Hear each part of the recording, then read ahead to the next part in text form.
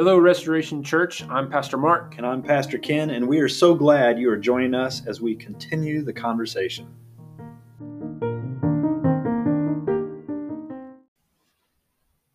So you might be wondering, why a podcast?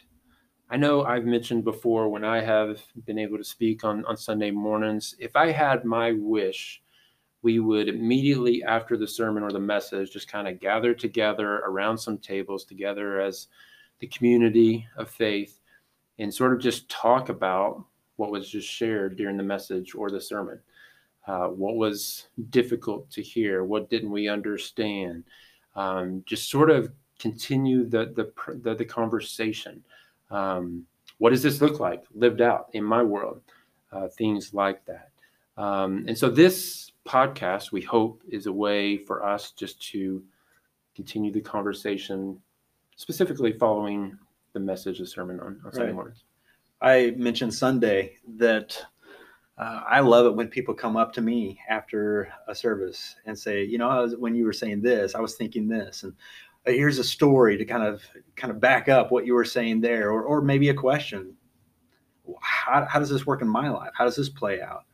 And I love those conversations. It feels like we have less of those conversations in these days because of the pandemic, and we've tried to different things, to have some conversations, but Zoom can only do so much, and so we're just trying something as a way maybe to bring us around the table again, to continue the conversation, as it were. So this podcast is obviously something new. We're trying. We think it's an opportunity maybe to engage. We're not sure how this is going to work, but we're just going to try. So here we go. This past Sunday, we asked you to respond to the message with questions or thoughts that were stirred up after hearing from Pastor Ken.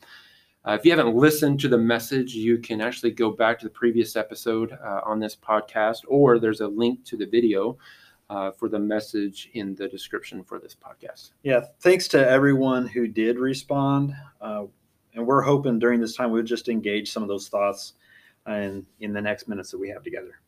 So this past Sunday, we jumped into a new series called Your Neighborhood. The little bumper video you used before the start of the sermon had the theme song from Mr. Rogers. Yeah, Mr. Rogers' Neighborhood. It probably does bring back some memories for me. There's a great bit of nostalgia. When I hear that theme song, I'm taken back to my childhood. Many people may not know that Mr. Rogers, Fred Rogers, was actually an ordained minister, and his show.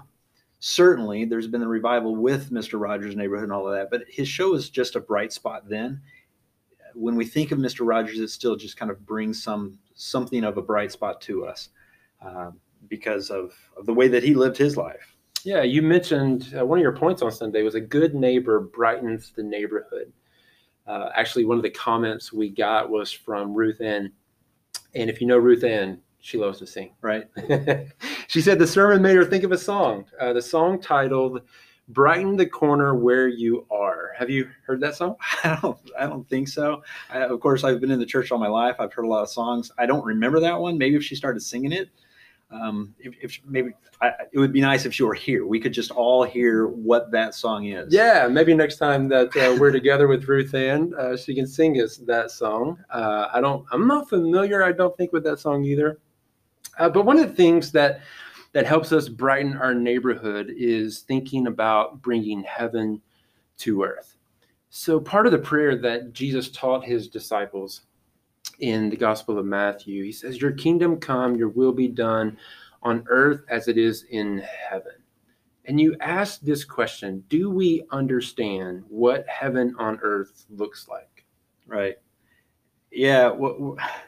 When I consider that, it kind of came out on Sunday, but a lot of times we try to build our heaven on earth. We have this concept, and I know where it comes from.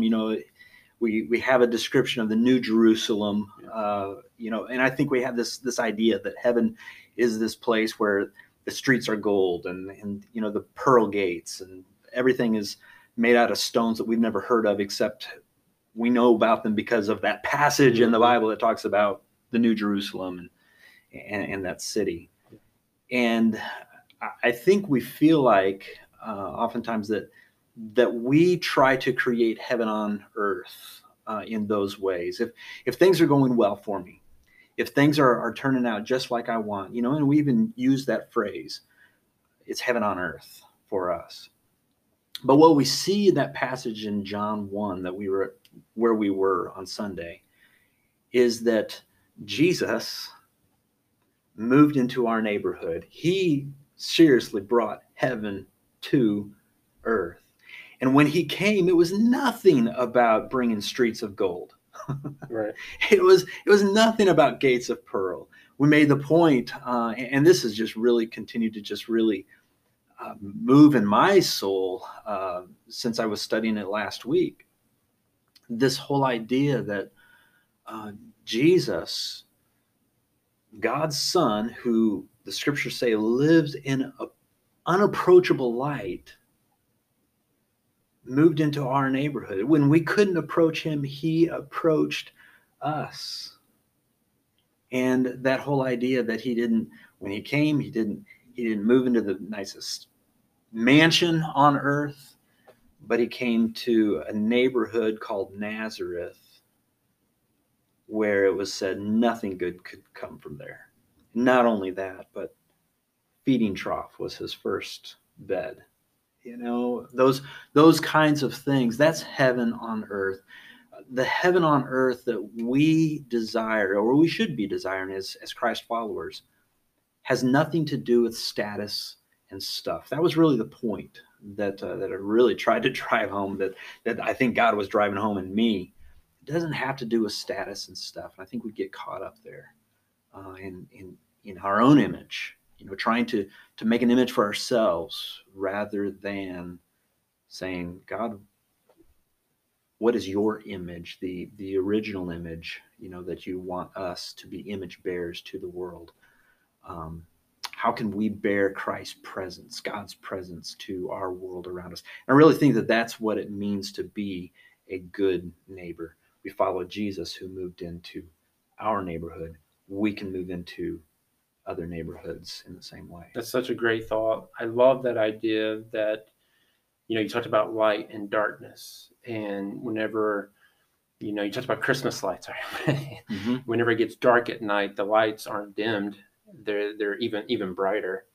And the idea that when we think about our neighborhoods and the light of Christ shining through us, as the Spirit dwells within us and we move around about our day, his light should shine through us. And I think about there was an illustration that a Nazarene pastor in Idaho, Scott Daniels, used once, and I probably will never forget it. But he was talking about Baskin Robbins. Familiar with Baskin Robbins? Right. Mm-hmm. 31 flavors. If you're an ice cream lover, Baskin Robbins is it, right? It's like a buffet. But all the options. How do you choose? I know, right? I know. But I know we don't have Baskin Robbins here in Bedford, but where I grew up in Georgia, it was huge, and loved going there. When you would go in there, if you wanted to sample, some of the ice cream, they had these small, tiny pink spoons, and they would get just a little tiny dollop of ice cream on those spoons, and you get to sample whatever you wanted to sample. And again, if you loved ice cream, this was heaven for you. No pun intended. But and Pastor Scott, he talked about this idea that maybe when we live our lives in such a way that we allow Jesus's light to shine through us as we move about our days in our neighborhoods, perhaps we are giving people a taste of the kingdom that we're a part of, a taste of the great neighbor whose example we follow, what it looks like to live following his example. And do what Christ did and say what Christ would say and see and love and act and talk as Christ would do those things. Right. And I think that's exactly it. And we have to acknowledge that that's not always easy. Right. That doesn't come naturally, perhaps, for us. Wish it did, but that's what God is doing in us. That's why He has sent Jesus. That's why He fills us with His Holy Spirit, so that He can restore us, so that we can be those image bearers to the world that we were intended to be. We got a couple responses with similar messages here. One person said, "Where do I fit in? I love helping others, but I'm afraid to put myself out there." Yeah, another person responded with this thought. Said, "I can relate to being poor because I've been there pretty much my whole life. I've always struggled to reach out to others with my words, and now I'm limited to be able to do so with my actions. What can I do for the neighborhoods of God's children?" So how do you respond to those who they have a desire to reach their neighborhood with the light of Christ, to follow His example, but man, they're just not sure what that looks like, maybe. Right. That is a great question too, and I have processed that as well. Some people just may feel like, well, I think a lot of us, first of all, just feel inadequate. Sure. We feel like, well, I can't be this, and whatever this is, I think we kind of attach to maybe a person that we see. I'm not Billy Graham, or something like, I'm not Mother Teresa. I'm not this. I'm not this person or that person. And so I think oftentimes we attach maybe who we're supposed to be looking at someone else. There's maybe some value in that, but I think that we can get sidetracked. Rather, maybe a better question is to say, God, what are you doing in me? And how do I respond to that? Because our world is lived with other people. Even if you are homebound, you cannot survive without interactions with people at some level anyway. And so I think our response to just say, God, what are you doing in me? What do you want me to do today? It's more than likely going to come out in regard to not just what we do in our homes by ourselves, but we live in this world with other people. And so it comes out. Yeah, I love that thought of we are daily becoming more and more like Christ. We are becoming, and this idea of being a good neighbor maybe could actually become who we are, as opposed to perhaps, on your calendar scheduling at 10:30, be a good neighbor, and trying to find a task to maybe check off of a list. Maybe it's when we wake up humbly praying, asking God, fill me, use me today in whatever way. So that when we're with our families, when we go to school or enter the workplace, when we go to the grocery store or run into somebody that we didn't anticipate, it just becomes a part of who we are naturally, right? Overflowing of the work that God is doing within us. And so, sure, there are projects and tasks that we can all put on a list of things to do. We feel stirred by the Spirit, text that person, call that person, shovel this driveway when it's needed. Those certainly there are opportunities out there that are certainly neighborly activities, right? But more than that, as we see ourselves and our lives becoming more and more like the image that we were created in, and not so wrapped up in our own self-image, for lack of a better word, that you talked about on Sunday morning, the status and the stuff. And and a reputation and all of those things. We have to be aware there might be conversations and things and words that God asks us to step into that may be difficult. But the beauty of it is as the Spirit fills us, those conversations, those tasks, those things that the Spirit and God leads us towards, He's going to provide Right. the means, the wisdom, the time, whatever it is that is needed. If God's calling you to it, and we're just naturally, as Paul tells us, being in step with the Spirit, I think it's who we become. And it becomes who we are. And that's key, just to be responsive to what God is saying to us. And when we are responsive, we have to know. I mean, if we really believe that He fills us, then we have to believe that He empowers us to do what He's asked us to do. So even if we think, well, I don't have the words to say. Well, yeah, maybe you do. If the Holy Spirit is asking you, text this person right now. They need some encouragement right now. And how many of us know? I mean, really, it doesn't take a whole lot for us to be encouraged. I'm thinking of you right now. Send, Right. That's it. Yeah. And that that's neighbor. That's what it means to be a good neighbor. And this idea of bearing His image to others. We can't be something we're not to others. But as He is doing something in us, that's what we are able to offer to our world.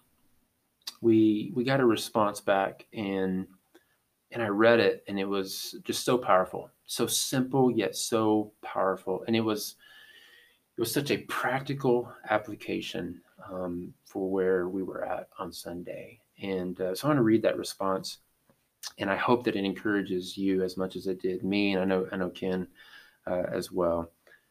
The response said this: I'm going to go to my old friend's house and visit her. She's struggling with alcoholism. She's been begging me to visit her, but I haven't, because I didn't want to put myself in a position to be around it. We cannot be afraid to go reach out in places that others don't want to.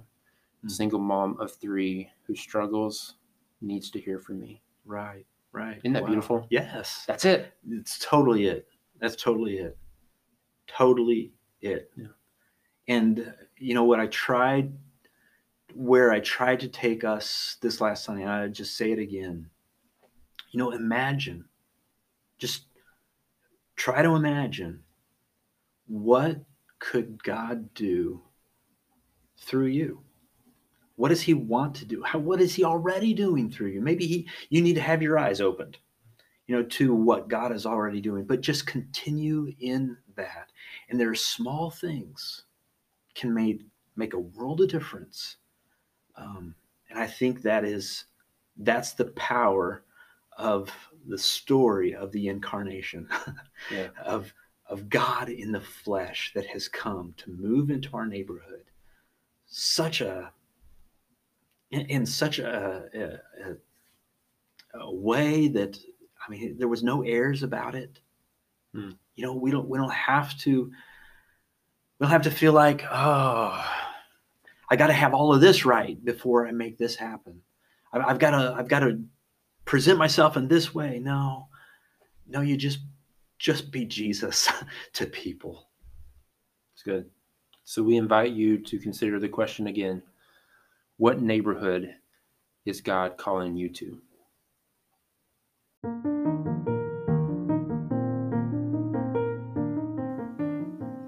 Thanks again for listening in. We would love for you to follow or subscribe if you haven't already, so you can catch the next episode. We look forward to continuing the conversation with you.